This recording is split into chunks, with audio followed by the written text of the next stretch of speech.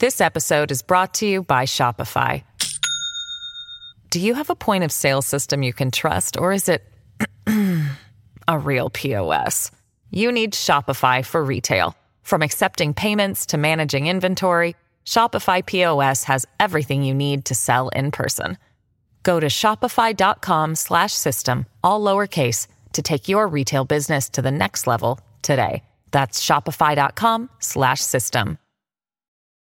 Your brain needs support, and new Ollie Brainy Chews are a delightful way to take care of your cognitive health. Made with scientifically backed ingredients like Thai ginger, L-theanine, and caffeine, Brainy Chews support healthy brain function and help you find your focus, stay chill, or get energized. Be kind to your mind and get these nootropic chews at ollie.com. That's OLLY.com. These statements have not been evaluated by the Food and Drug Administration. This product is not intended to diagnose, treat, cure, or prevent any disease.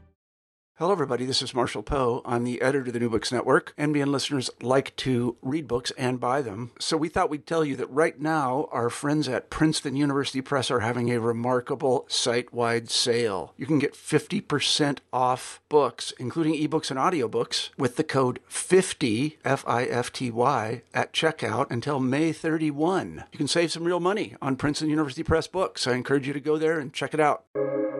Welcome to the New Books Network. Hello, everyone. Welcome back to the New Books Network in Education, a podcast on the New Books Network. My name is Max Jacobs. I'm a second-year doctoral student in education at Rutgers University. Today, I'm interviewing Mirelsie Velazquez, author of the book Puerto Rican Chicago, Schooling the City, 1940 to 1977, published by the University of Illinois Press. To get us started, Mirelsie, can you tell us a little bit about yourself? Yeah, thank you, Max, for inviting me to join you and be in conversation with you today. And it's a nice feeling to know that people are still thinking and reading and engaging with the book, 2 years after it was published. I'm a historian of education, but primarily I'm a Latino studies, Latinx studies scholar. That's my home department now that I'm at the University of Illinois. And like I tell my students, I'm a storyteller, right? And part of the work that I do is my hope in the work that I do is to help our communities tell their stories too. So even though I'm a historian of education, really intellectually, but then also personally, my home is in Latino studies. Thank you for sharing that. And I think to that point, in the acknowledgments of the book, you thank numerous people. But one person stood out to me that you thanked, which was Miss Rosa Navarro, your elementary school teacher. And I was wondering if we could just start the conversation today, just talking about her, the impact that she had on you. And then also, you mentioned that she created a classroom space where your identity as a Puerto Rican child was celebrated.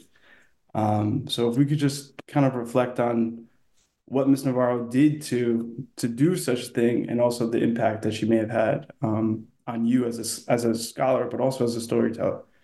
I think it says a lot about an educator that decades later, once you leave those classrooms, that you're still thinking and reflecting and thinking, right?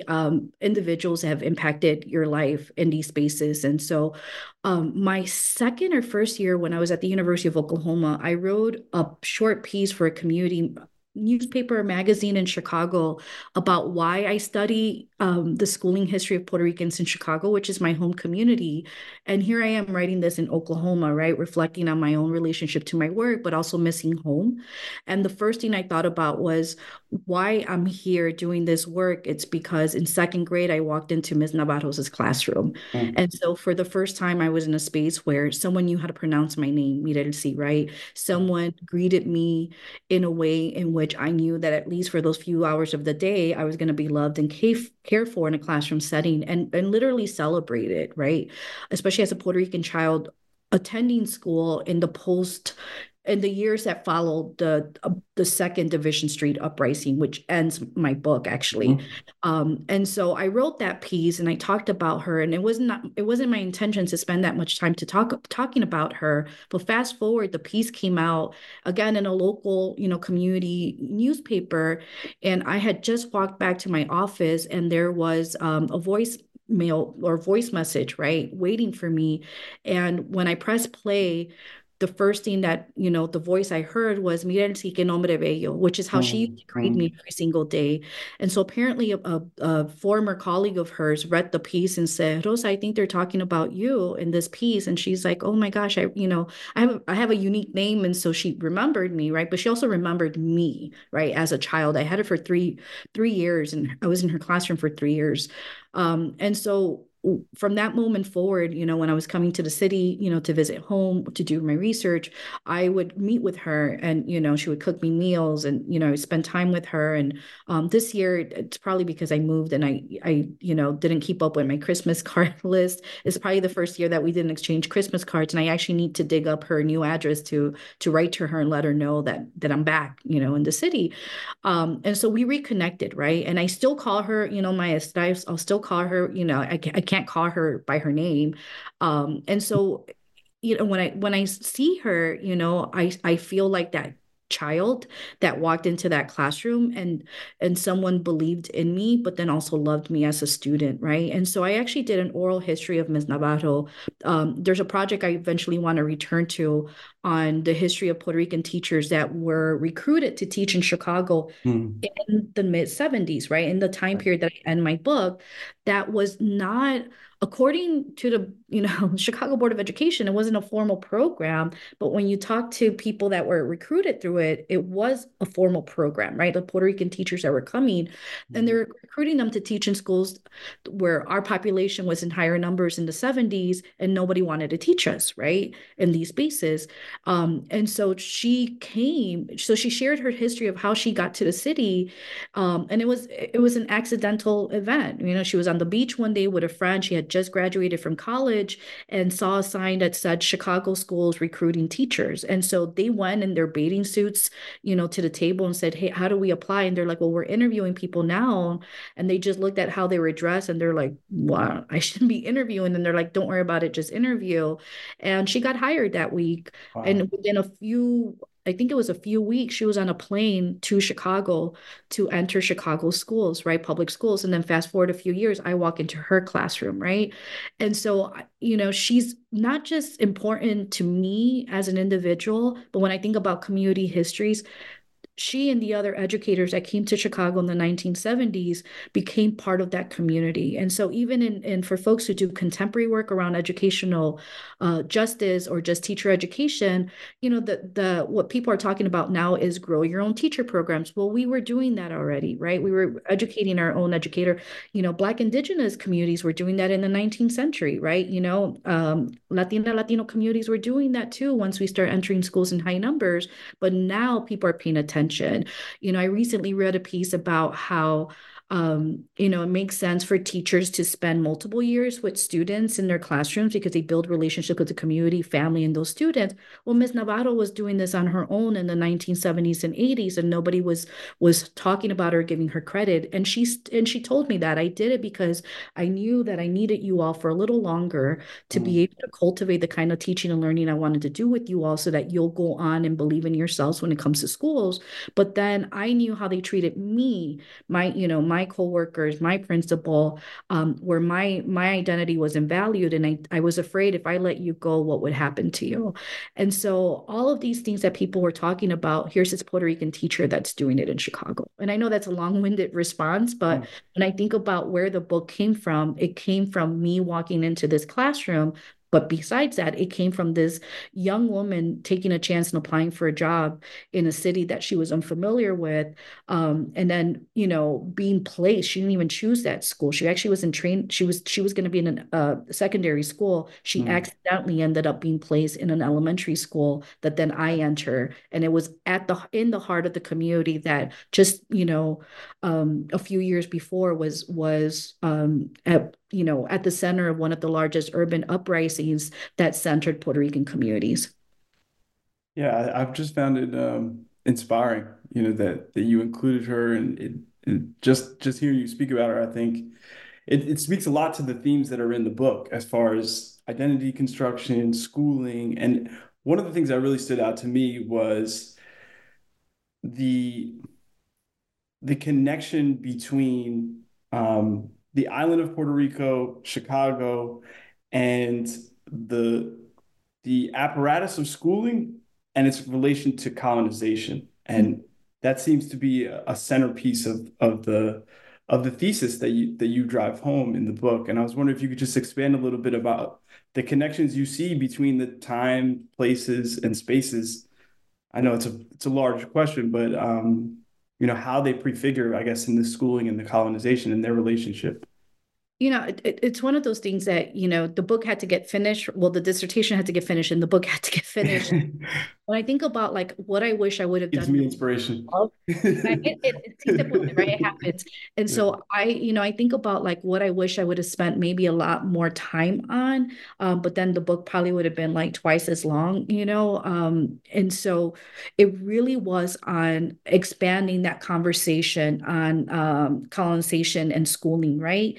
And I'm doing that a little more right now in some work that I'm developing, right? Really looking at applying the lens of settler colonialism to the archipelago, which is not done. And so there's actually just maybe like two other Puerto Rican scholars that I'm hearing now in our intellectual spaces having that conversation. But when we're thinking about settler colonialism, we think, rightfully so, right? We're thinking about indigenous communities and we're talking about engaging in decolonizing these educational spaces, but then also larger communities. But it should also be applied and can be applied to the archipelago, right, to Puerto Rico. And so when I think about the beginnings of education in Puerto Rico, it's the beginning of U.S. colonization of Puerto Rico, right? Del Moral does it beautifully, or at least starts that conversation in her book, Negotiating Empire, where she looks at, the early decades of Puerto Rican or education in Puerto Rico, right? And looking at schooling, looking at teacher education, but then also looking at the relationship of, or using the language of colonialism and thinking about our communities, right? And so what happens, day one basically is that the US revamps the military, but along with that, education, right? And so the fact that you have the same people who are thinking about how to use Puerto Rico as a space, right? Puerto Rican bodies, right, as something to exploit, right? And looking at it through this very military lens, right? And they're applying the same language and same tools to education. Tells you already what the intent was for Puerto Rico and for Puerto Ricans, right? The fact that, and I talk a little bit about it in my book, but then also other folks do it too. The fact that, Puerto Rican children, the Americanization tools that are being used on Puerto Rican students was the same one that you were using in places like Minnesota, like Michigan, like New York, on Eastern Europeans, right? On Southern Europeans. But then you're applying it to this population that's physically, one, they're non-citizens, right? Because Puerto Ricans aren't citizens until 1917, citizens of anywhere, right? We're basically non-citizens, but who are physically removed and separated from these conversations, right? And it doesn't make sense. However, children are expected to kind of follow along, right? They have these almost like military parades that children enact, in Puerto Rico. They're, waving the American flags, in their classrooms, and they're expected to co-sign to what's happening to them as children, right? And by extension, teachers are, expected to do that as well. Puerto Rican teachers lose their jobs if they don't, adapt to English language acquisition or teaching in their classrooms, right? And this is happening in rural communities, right? Who for the first time are seeing educational spaces within those spaces. And, I on one end, it's good that education is expanding in Puerto Rico across the archipelago. But on the other hand, the intent of that education is dehumanizing in a lot of different ways, right? What would Puerto Rican education have looked like if from day one, Puerto Ricans themselves would have been at the table to have conversations about what they want? But no, because the intent is to engage in conversations around colonization, creating unacceptable citizenry before they're even citizens, right? And applying a military lens in the way that you approach education in Puerto Rico tells you already the ways in which bodies are not part of that conversation. Children aren't going to be included in any kind of discourse. And then this happens in Hawaii, and I'm excited for Derek Taira's book, which will hopefully be out this year, because he's having the same conversation around territorial educational practices, right? And I think that's part of the thing, and it's something I want to do a little more digging and kind of have a conversation around, is that you have to apply or at least link Puerto Rico to what's happening in other territories. And I'm not talking about Guam, I'm not talking about those territories, right? But I'm talking about those territories that then become states, right? And so what's happening in Puerto Rico is similar to the way in which they were engaging conversation around Oklahoma and Indian Territory, right? Or the Southwest before they get absorbed into statehood in Hawaii, right? And so how do you think about territorial law, right? Which is colonialism, and apply it to these larger conversations. And so it's almost like that one thing that I wish it would have been like another chapter in the book. But then I think about, well, that's probably a project on its own to talk to engage a little deeper in a conversation around settler colonialism and education. And folks are already starting that conversation, and I love it, that people are already thinking about it. And I think part of it is because we are in community with Indigenous scholars in our institutions too, and we're having these conversations, which when you're engaging with them and talking about how they're thinking about their scholarship and relationship to their community, you're sitting there like, well, this is also Puerto Rico, and why aren't we having the same conversation? Yeah, I came about this book and became aware of it at HES's book panel with you and Derek on it, and I have to say, it was fascinating to hear you both speak or engage and exchange about the connections between this larger colonial project and schooling. And I remember leaving like really amped up about the future directions as far as where we're headed as historians of education, as far as the larger questions that I think are starting to become louder in the room, which I think is important. I think it also matters that now we're writing about our own communities, Yeah. and we don't have outsiders doing it. And I know that makes people uncomfortable to hear, Yep. but positionality matters, right? Because we are, right, the generations that inherited, right, the system of education that was created to control and contain us, right? We are the generations that our bodies are literal reminders of Mhm. these colonial practices and processes that we're still fighting against, right? And so it matters that now you have, right, in history of education, a generation of scholars that are coming from the very communities that we're writing about. And so we're not approaching it in Mhm. a way that is going to erase the human aspect of the work that we're engaging in. Yeah, yeah. And I think to that point, the field itself has, as you mentioned in the book, it lacks the Latino, Latina, Latinx experience. And I think that's one of the things this book offers is, not only recording the experiences of Puerto Ricans in schooling, but also in activism. And I was wondering if you could just speak to why it is you seem to take a pretty broad understanding of what education is by looking to the streets as well as what's happening in the schools. So I was wondering if you could just speak to why does you made that choice to include such a sustained focus on an activism, and also bringing the Latino identity to both of those spheres. It's the genealogies that we come from, right? To come from communities that are constantly, one, we're thinking about scholarly works, live in the footnotes of history in one space, right? But then also our lived experiences are reflective of these, historical and social processes that negate us a sense of humanity in school spaces, right? And so it makes sense that we're constantly resisting, and resisting means so many different things. And so that's actually what I hope people get from the book too, is that even though you had so many different ideologies at play here, right? Puerto Rico is a complicated conversation, right? Because, there isn't any kind of agreement about our future, right? But the one thing that we agree on, even if ideologically and politically we don't agree on the status of Puerto Rico and the relationship with the US, is that we want a future. but how do we, write that future, and how do we work? And Chicago tells us that, right? The history of schooling tells us that what was happening in schools was going to trickle down to the community spaces and to literally to the streets of Chicago for our community. But this happens across other spaces, right? And so, bringing in the community is important because we're not brought in so many different ways when we're talking about education. So those conversations are happening in the background, right? It makes sense that a response to the Division Street uprising of 1966, a response is education, right? And some of these community leaders are saying that we needed to think about how we were going to respond. And at the core, we knew that schools had to be part of that conversation, right? And so then you have Mita Ramirez going to Antonia Pantoja and asking her if she can bring, Aspira to Illinois, right? To Chicago specifically, right? You have these newspaper spaces, you have the young lords, right? That are viewed as a street gang, but really are community activists, at that point.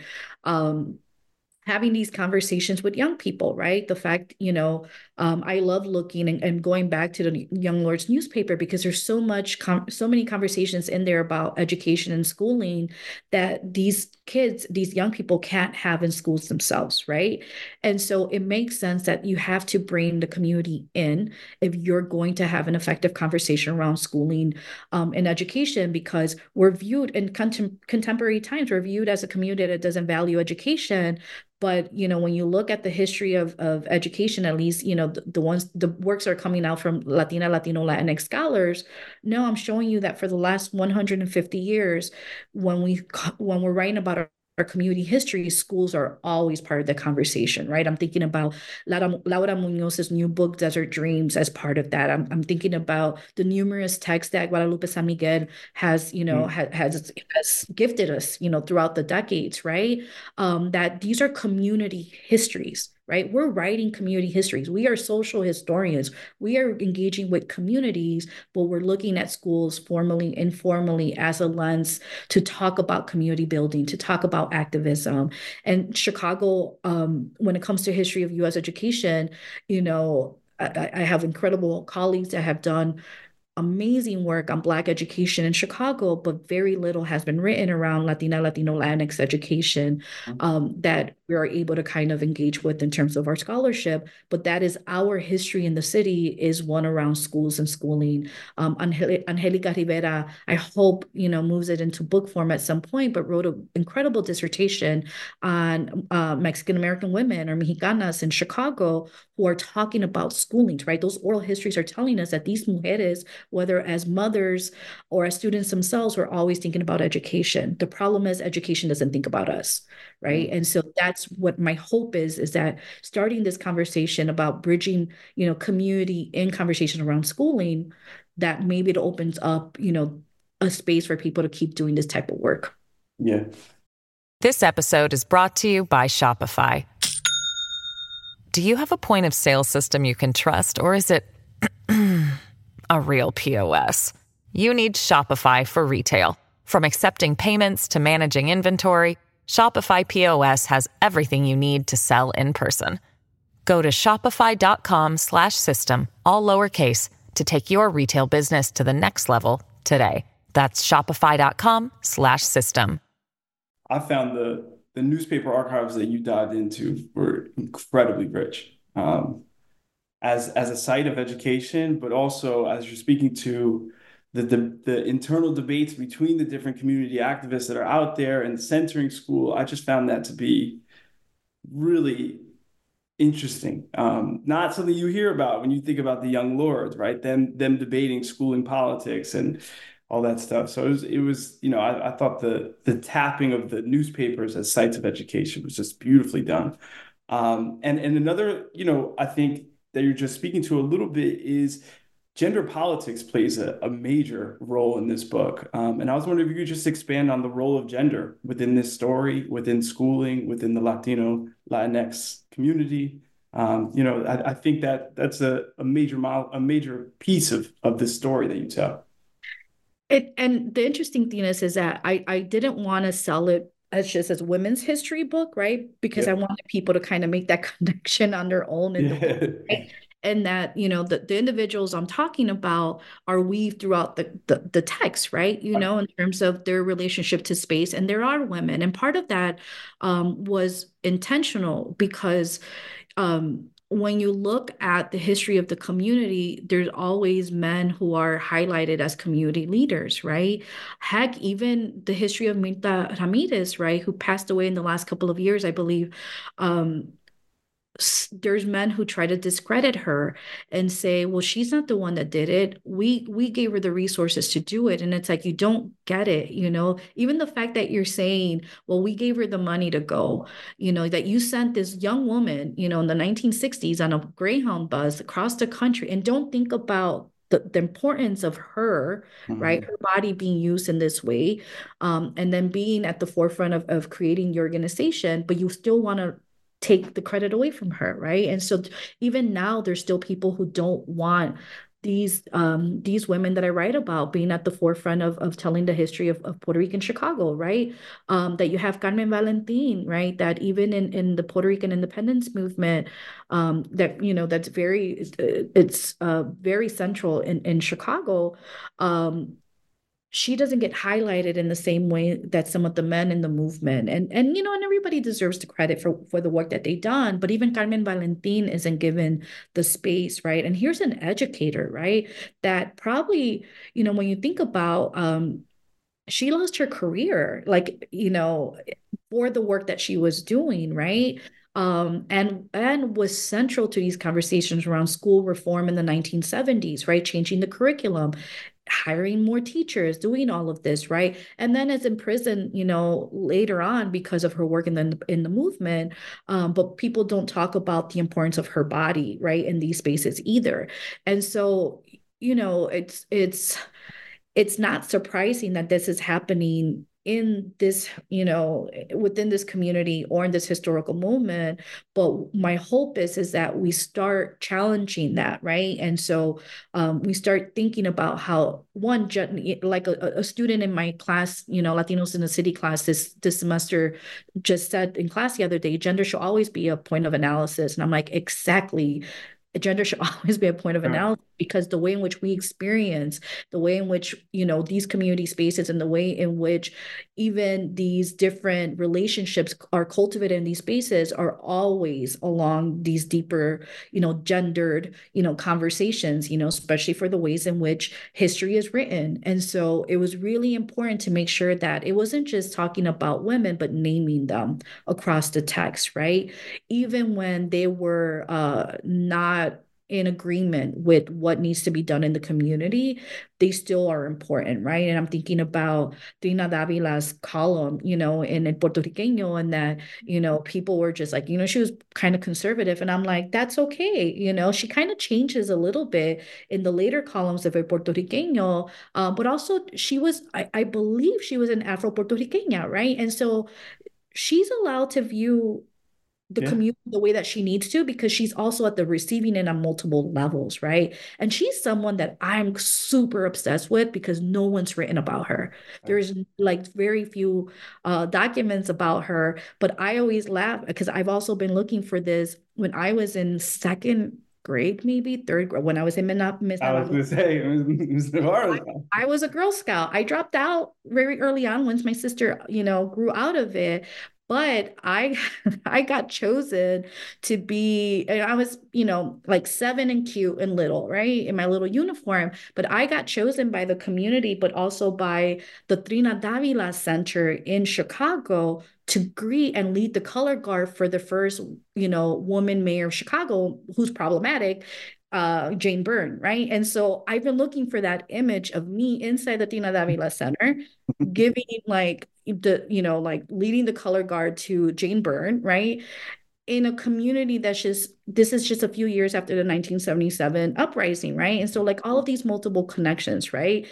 But very little's been written about this woman, and it makes sense to me because the point is to not highlight women's histories because they're not viewed as community leaders in their little spaces, right? And so my hope is that at least by naming them across the text, it grounds our contributions, but then also our history in ways that it could no longer be erased. Yeah, that really stood out to me, and just the amount of different women that were leaders across the spectrum of the groups that you focus on. The other thing that stood out to me big time was the use of visual imagery throughout the text. And I was wondering if you could just speak a little bit about um, why you included the images that you did, not each and every one, but what did you hope the reader would get out of seeing so many visuals in a community history? My hope, I actually wish I would have probably put more Mm. in there. And I was finalizing the manuscript during the pandemic, and so I was just I need to just and I was up for it. And so the thing was, and I'm looking at them on my bookcase. I have all of the issues that were printed of the Rican journal, because the founder and editor Samuel Betan says when I recorded his oral history, gifted me. I had already bought a couple of them online that I found that I don't even know how I found the Rican journal. And then he gifted me the other ones, but the covers are all beautiful, right? There's actually an exhibit right now, Entre Horizontes, at the Museum of Contemporary Art in Chicago, that highlights a lot of these archives, and what they have some of the covers on there, right, to tell our story. And I love that the curators used print culture as a way to tell the community history, right? Yes, there's amazing uh, you know, art installations as part of the exhibit. But one of the things that I know when I walk in and I see it, I see these covers, right? I see the front pages of the Young Lords newspaper. I see pages of a Puerto Riqueño. I see the covers of the Rican. And so for other people, they're seeing it for the first time. And for me, for the first time, I feel at home in these, very white museum spaces, Mhm. because they're using what we created to tell our histories, right? And so these covers are incredible representation of how the community was seeing them, and if people are interested in them, try to look these covers up for the Rican Journal. Because they're important, like these visuals, but also with the Young Lords newspapers, which DePaul University has them all digitized. People can visit them and engage with them. I think it's really important for people to see these imageries, right? These images as telling a story on their own. I'm actually doing or helping put together an exhibit on our campus on the history of Latino students at the University of Illinois. And I'm actually using the covers of the student newspapers as a way to document our stories and histories in that spaces, because it's a really good reminder that we don't need other people to tell us how we see ourselves. This is how we see ourselves in these spaces. And print materials, especially, from the 60s and 70s, are incredible archives in their own. And my hope is that more people start engaging with these images to tell a story. I'm not an art historian, right? And so I know that I can't use them in the same ways that some of my colleagues can, right? But including them was really, really important, so that these aren't just, abstract things I'm talking about. No, these are materials that are material possessions that our communities have too. Yeah, I think they came out beautifully. I wish I could have seen them in color, honestly. I think that would have been really amazing. Um, so I think we talked a little bit about why Chicago. Obviously, you have connection to Chicago. But I was wondering if you could just what lessons do you think we can draw from this history that applies beyond Chicago? And that could be for the Puerto Rican schooling experience, but also just larger themes like, one of the big things that comes out to me is this struggle for American citizenship and the role that schooling plays in defining who is, who can become, what that looks like. So where do you see the Chicago story in a larger story of schooling, U.S. schooling? I mean, it's an ongoing story, right? Yeah. That every generation of students, right, of Puerto Rican students, that's just what my work is centered in, is a different one, because they are experiencing colonialism, dispossession in different waves, right? And so, when we think about dispossession, we're usually, thinking about people's relationship to places, like Mhm. spaces, but schools are also a form of dispossession, right? Because we're not present in the curriculum, we're not being taught by our own community members, and that's important, right? And but we experience it really, really different. How I experienced it, entering Chicago public schools in the 80s, Mhm. is going to be really different than what a Puerto Rican child who was dispossessed because of Hurricane Maria and is now living in Chicago or in other places is going to experience it, right? Either way, though, these stories matter, and there's so many pedagogical tools, right? There's so many interventions that our communities are making if people just listened, right? How do we shift? Everyone's talking about diversity and equity, but our communities were doing that work when you know our mothers, our grandmothers, our tias were DEI officers themselves when they're standing at board meetings in the 1960s and 70s, fighting for their children, their community children, to have a seat at the table, but they're not credited, right? And so my hope is that one of the takeaways is for people to really interrogate schooling histories within our communities as a tool, one, to know that we're already doing this. We've been done telling y'all that, this is what you need to do in order to create equitable spaces for our community. You just weren't listening to us because we didn't have titles, right? And so, but the thing is, when you're writing these histories, it turns out, no, actually, some people did have titles. Maria Celda did have a title, Yes. these were all college educated women that I highlight in the book, right? Mhm. And so, but you just discredit them. And so, what would it look like if we go back to these historical moments and use that as very effective tools to engage in transformative work in our school spaces now? The problem is in a place like Chicago is because of we're back to urban renewal and gentrification, which is what the Mhm. community was fighting in the Right, 50s and right, 60s. which we see very And clearly in the book. we're being displaced in such ways that the cohesiveness of communities break down, right? Because Mhm.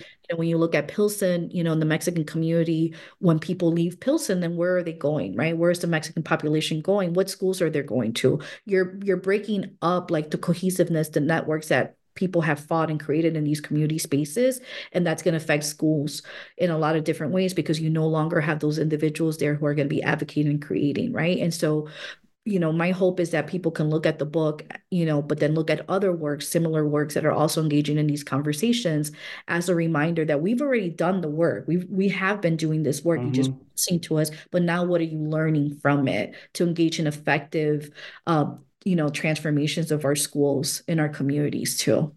Yeah. Yeah, I think that's really important. The buzzwords of today, they signify something that's new, but as your history and I think a lot of other histories, particularly social histories, tell us, this work is ongoing. The struggle has not begun in 2020.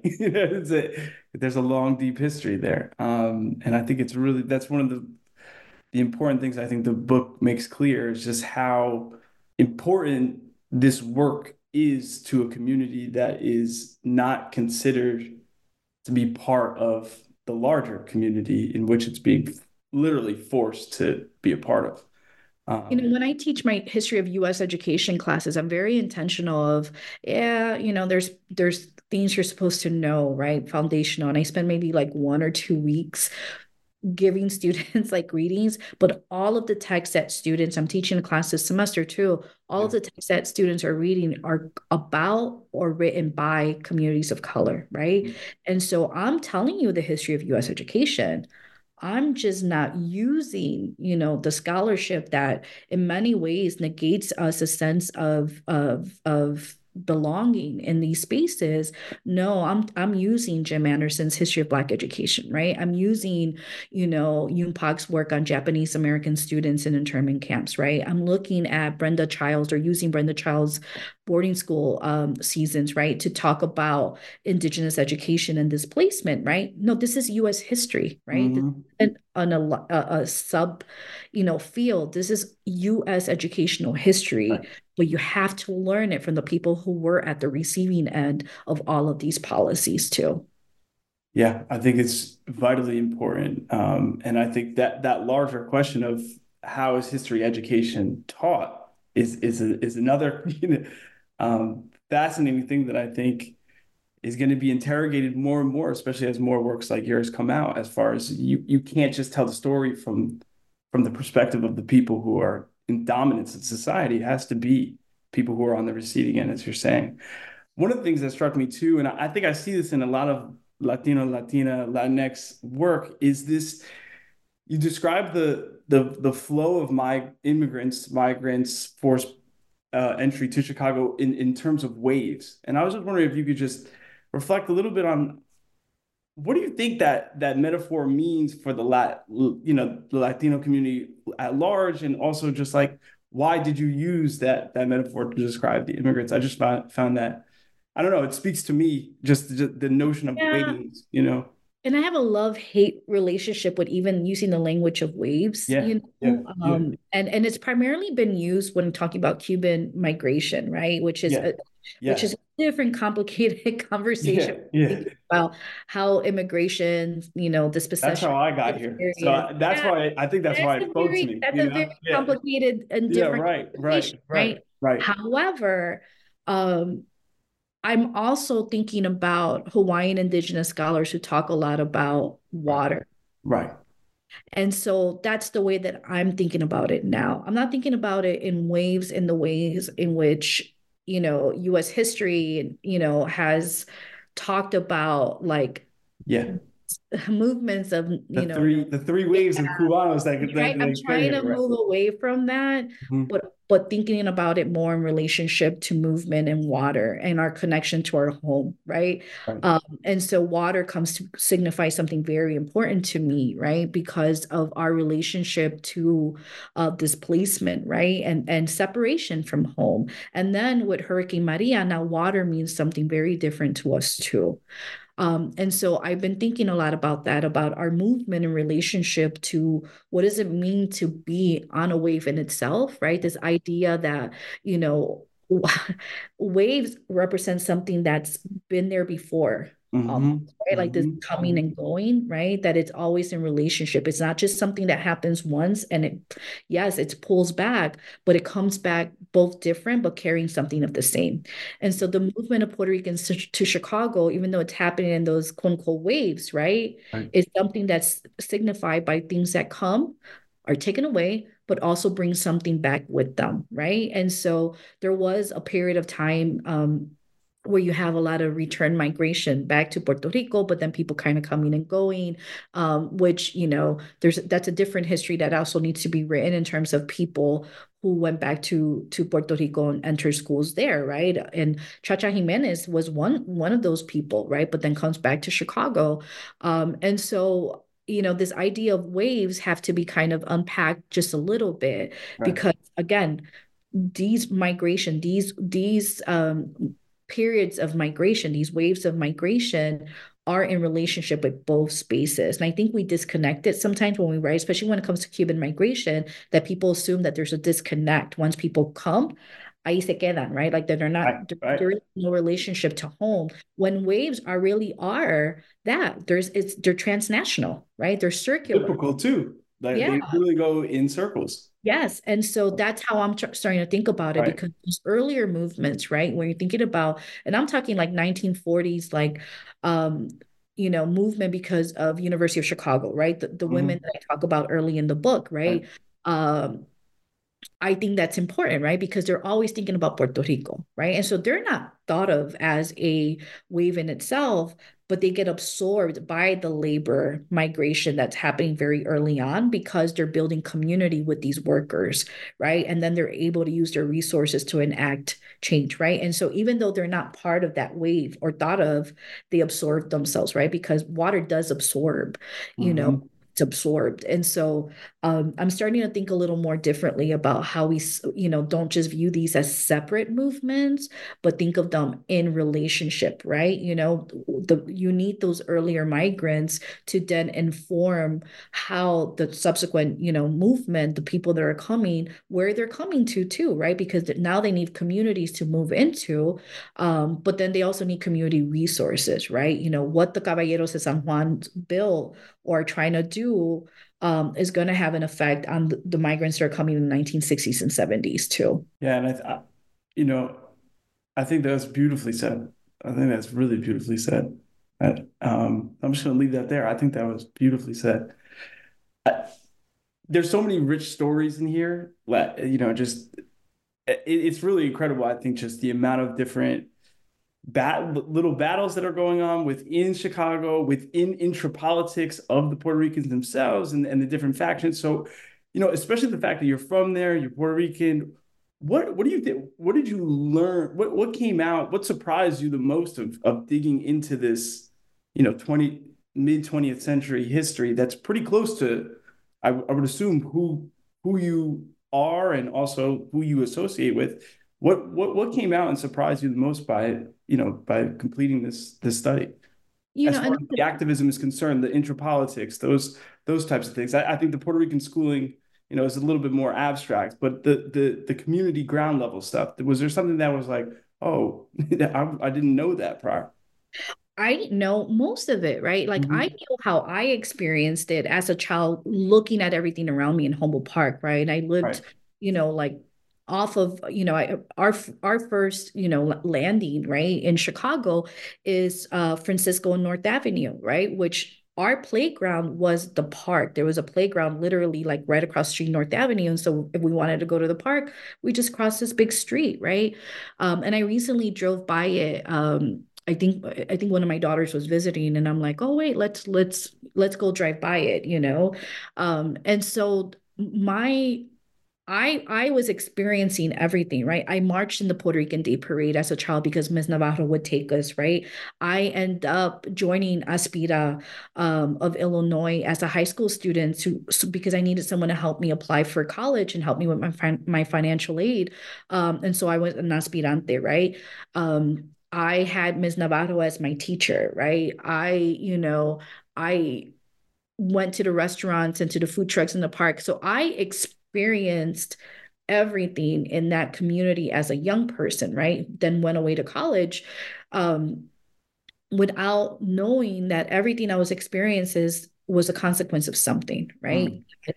I had a Puerto Rican teacher because they were trying to transform the community, wanted to make sure that there were Puerto Rican teachers teaching in our spaces, right? And so I'm inheriting, what's happening. And Ms. Navarro inherited that too, because she did tell me that one of the first things that she witnessed when she came was the 1977 uprising. Mm. She was walking through a park and she's like, okay, something's happening. And that the whole time she was thinking about the safety of her kids, making sure, like when she was looking around, she was making sure she didn't see any of her school, like her classroom kids in the middle of everything that was happening, right? That she was scared for them, right? And so she experienced that, right? And so I didn't know that the reason why when my older sister and I were walking down Division Street, there were all of these empty buildings. I wasn't asking, I was a kid, not asking, I was eight, Mm-hmm. not Mm-hmm. asking questions. I didn't know that the reason these buildings were all abandoned, by the early 1980s was because of that history, right? I was just experiencing it, right?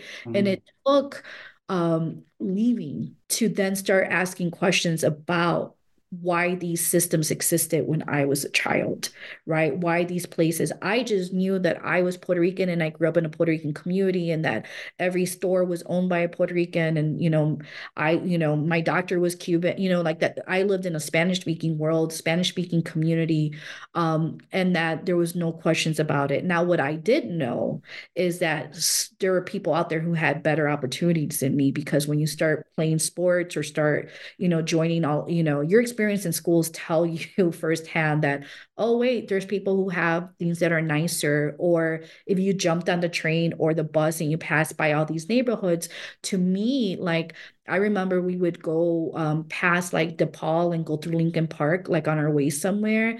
And my idea of making it was, I'm going to live in one of these brownstones one day. And I remember saying that to myself as a kid. And then I realized, I find out, oh, they have that because they displaced Puerto Ricans. And so I think about like what I was aspiring to do or wanted because this is what we're taught to want that. I would never live there now. I can't afford it, but then also like I would never want to live there. Um, I think about that. I think about my dispossession was creating the opportunities for other people, or they dispossessed us in order to have a better life for themselves.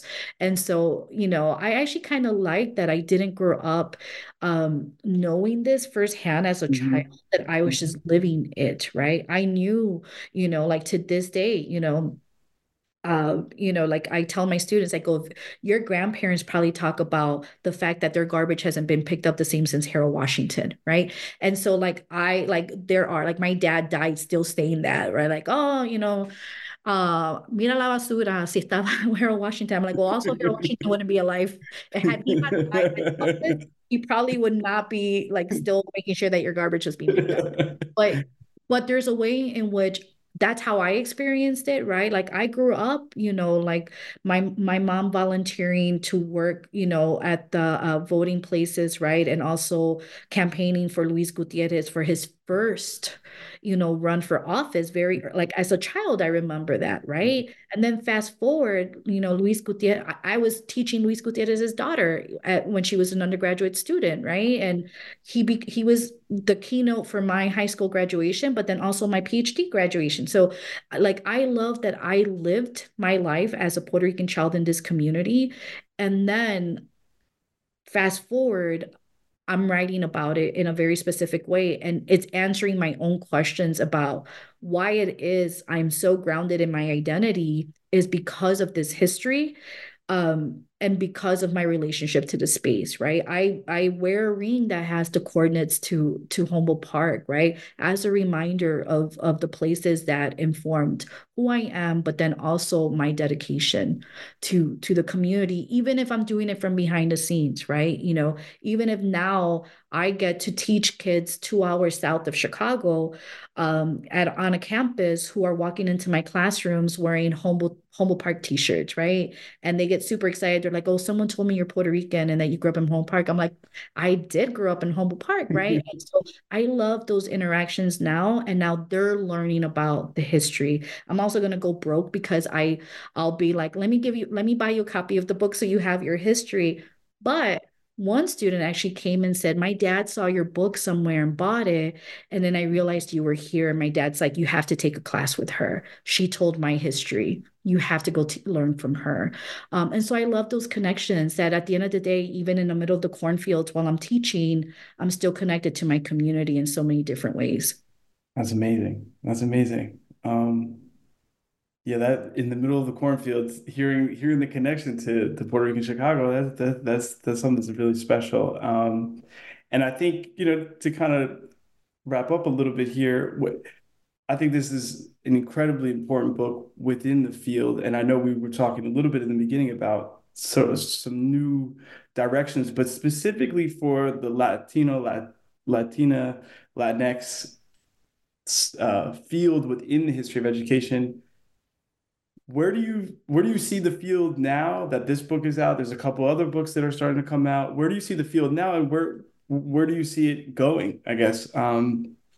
If we're talking about the history of Latino education, I don't know. I don't know if they're always received in the same way as other people are Yeah. because of and I'm sure there's colleagues in the field who are like, oh no, don't say it. But I think that it's still a struggle Mm. to not just be seen as these texts, right? And Hmm. that for people to understand that no, these need to become foundational in the field if we're actually telling the full story of the history of U.S. education. And I don't know if we're there yet. I don't know.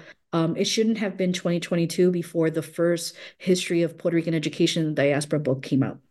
Like Yeah. I shouldn't have written the first one. I really shouldn't have. Yeah. Um, but I think about who didn't get to write those books, who didn't have the Mhm. space to do it. I'm very, very lucky in terms of my genealogy as a historian of education that I came from a department in a space that was very intentional about cultivating a culture of inclusivity, but also making sure that we can tell our stories.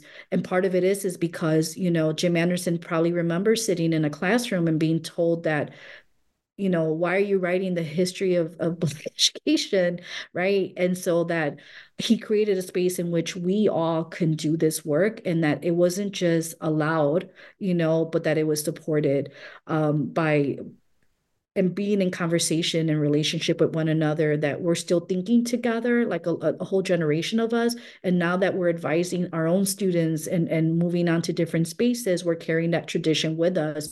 My hope is that the field is listening, right? That we're engaging. But then at the end of the day, why a lot of us do this work is for one another, for our communities, right? And so that whether in the next few years, like our books become part of the canon, I don't care, because my commitment is more grounded in making those connections with the next generation of students who know what it's like to not read about themselves, but help support you all in thinking about your family histories, your community histories as being important contributions to the field, even if other people. And I always have a student in my classes now who maybe hearing about the Bracero program, they're like, I went home and my grandmother said, "Oh, tu abuelo was a bracero." And they're like, "What?" And so then I let them do an oral history, or they start collecting the documents their family. I had a student last semester whose family or father was involved in the 1992 Latino student uprising that happened on the campus of University of Illinois, and then now she's my student, right? And so that they're seeing themselves, right? But now we're having to cultivate a space in these classrooms where our histories are not something that you should be learning about when you're 30 years old, 40 years old, right? But it's something that you get to see being included as part of your own educational experience. And so my hope is that the field is paying attention, right? But also doing it in a way that it's not just an intellectual version of a DEI effort, right? That it's because it's important on its own. Right. I think the most important thing, it is U.S. history. It's not It is U.S. history. U.S. history. It is U.S. history. I have constant arguments when someone's like, "Oh, you do," and I go, "No, we're Americanist. Right. This is what we're doing." Right. Like, I know your history. I'm right, exactly. Yeah, and I think the best thing that the book pulls out, for me at least, was you can feel your connection to the story, but you can also, even if you're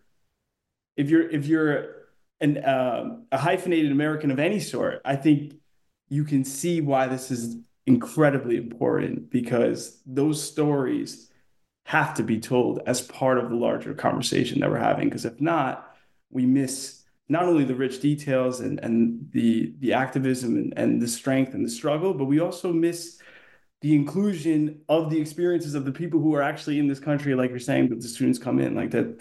I think that means everything. And that is, a pillar of education. It is the pillar of education. It should be. That connection, it should be. As I think we're at the end of our conversations today, one of the proverbial things we do at the MBN is ask any future projects that you're working on that you would like to share. So if there's anything in the works that you would like to talk about. Yeah, I'm hoping my second book is institutional history. Well, originally it was supposed to be mapping out Latina activism across higher ed institutions in the Midwest. And I started to do some of that work, and I'm like, that's a lot of work, right? That sounded like a lot. That sounds like a lot. It's a lot. It's a lot. Right? And so then I started. That's fascinating, though. I will say that. That's just sounds like that's a tall order. And the first institution I was going to write about is actually my alma mater, which I'm back at, right? And so I was going to write about the University of Illinois Urbana-Champaign, and going backwards from 1992, which was a student protest that happened. That was that moment where it's like, we've enough, right? Like, this is enough, right? And I enter as an undergrad the following year, so I inherited that. history. I got to go to school there because these students took over a building and called out the institution for the way that they were being treated, Latino students. And so I decided I'm doing an institutional history, very similar to what Sharon Lee did.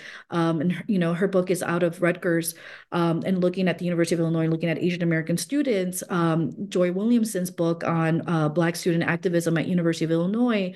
And so I'm going to do an institutional history that begins in the late 1960s with the first the first wave of like students of color that were coming to the institution in larger numbers, and mapping out that history. And part of what I'm hoping to do, and what I'm hoping students that I'm now teaching are going to get out of it, is that we've always been part of these spaces, right? But also the reason you get to take a class in Latino studies and being taught by people from your community is because students, decades ago took a chance and started calling out, these practices that happen in higher education that negate us spaces in these institutions. And so the second book is going to, look at the history from 1970 to 1992 at the University of Illinois. And this year is the 50th anniversary of La Casa Cultural Latina, our cultural house, and the fact that I gave a student a project and I said, okay,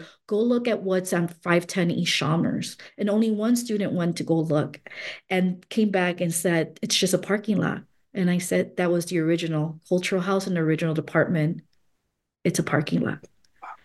Like our original history is no longer there. Paved, literally paved. It was literally paved. And so, and the student was like, why? And so I said, I'm going to answer that in my next book. I'm going to tell right in the next book. And so I'm going to probably start the book with an image of that paved space and remind people that just because there's nothing there doesn't mean that we come from nothing, because we don't. That's powerful. That's powerful. I'm super excited. Mirelsie, thank you for your time for today. It was beautiful talking about your book, Puerto Rican Chicago, Schooling the City in 1940 and 1977. And thank you for, telling a story that is important not only in the history of education, but as a person who has a complicated relationship with American citizenship. This book provides us with an image, language, stories that resonate with people who may sit sometimes on the margins of American citizenship. So thank you. Thank you very much. Thank you. Thank you for having me. Of course.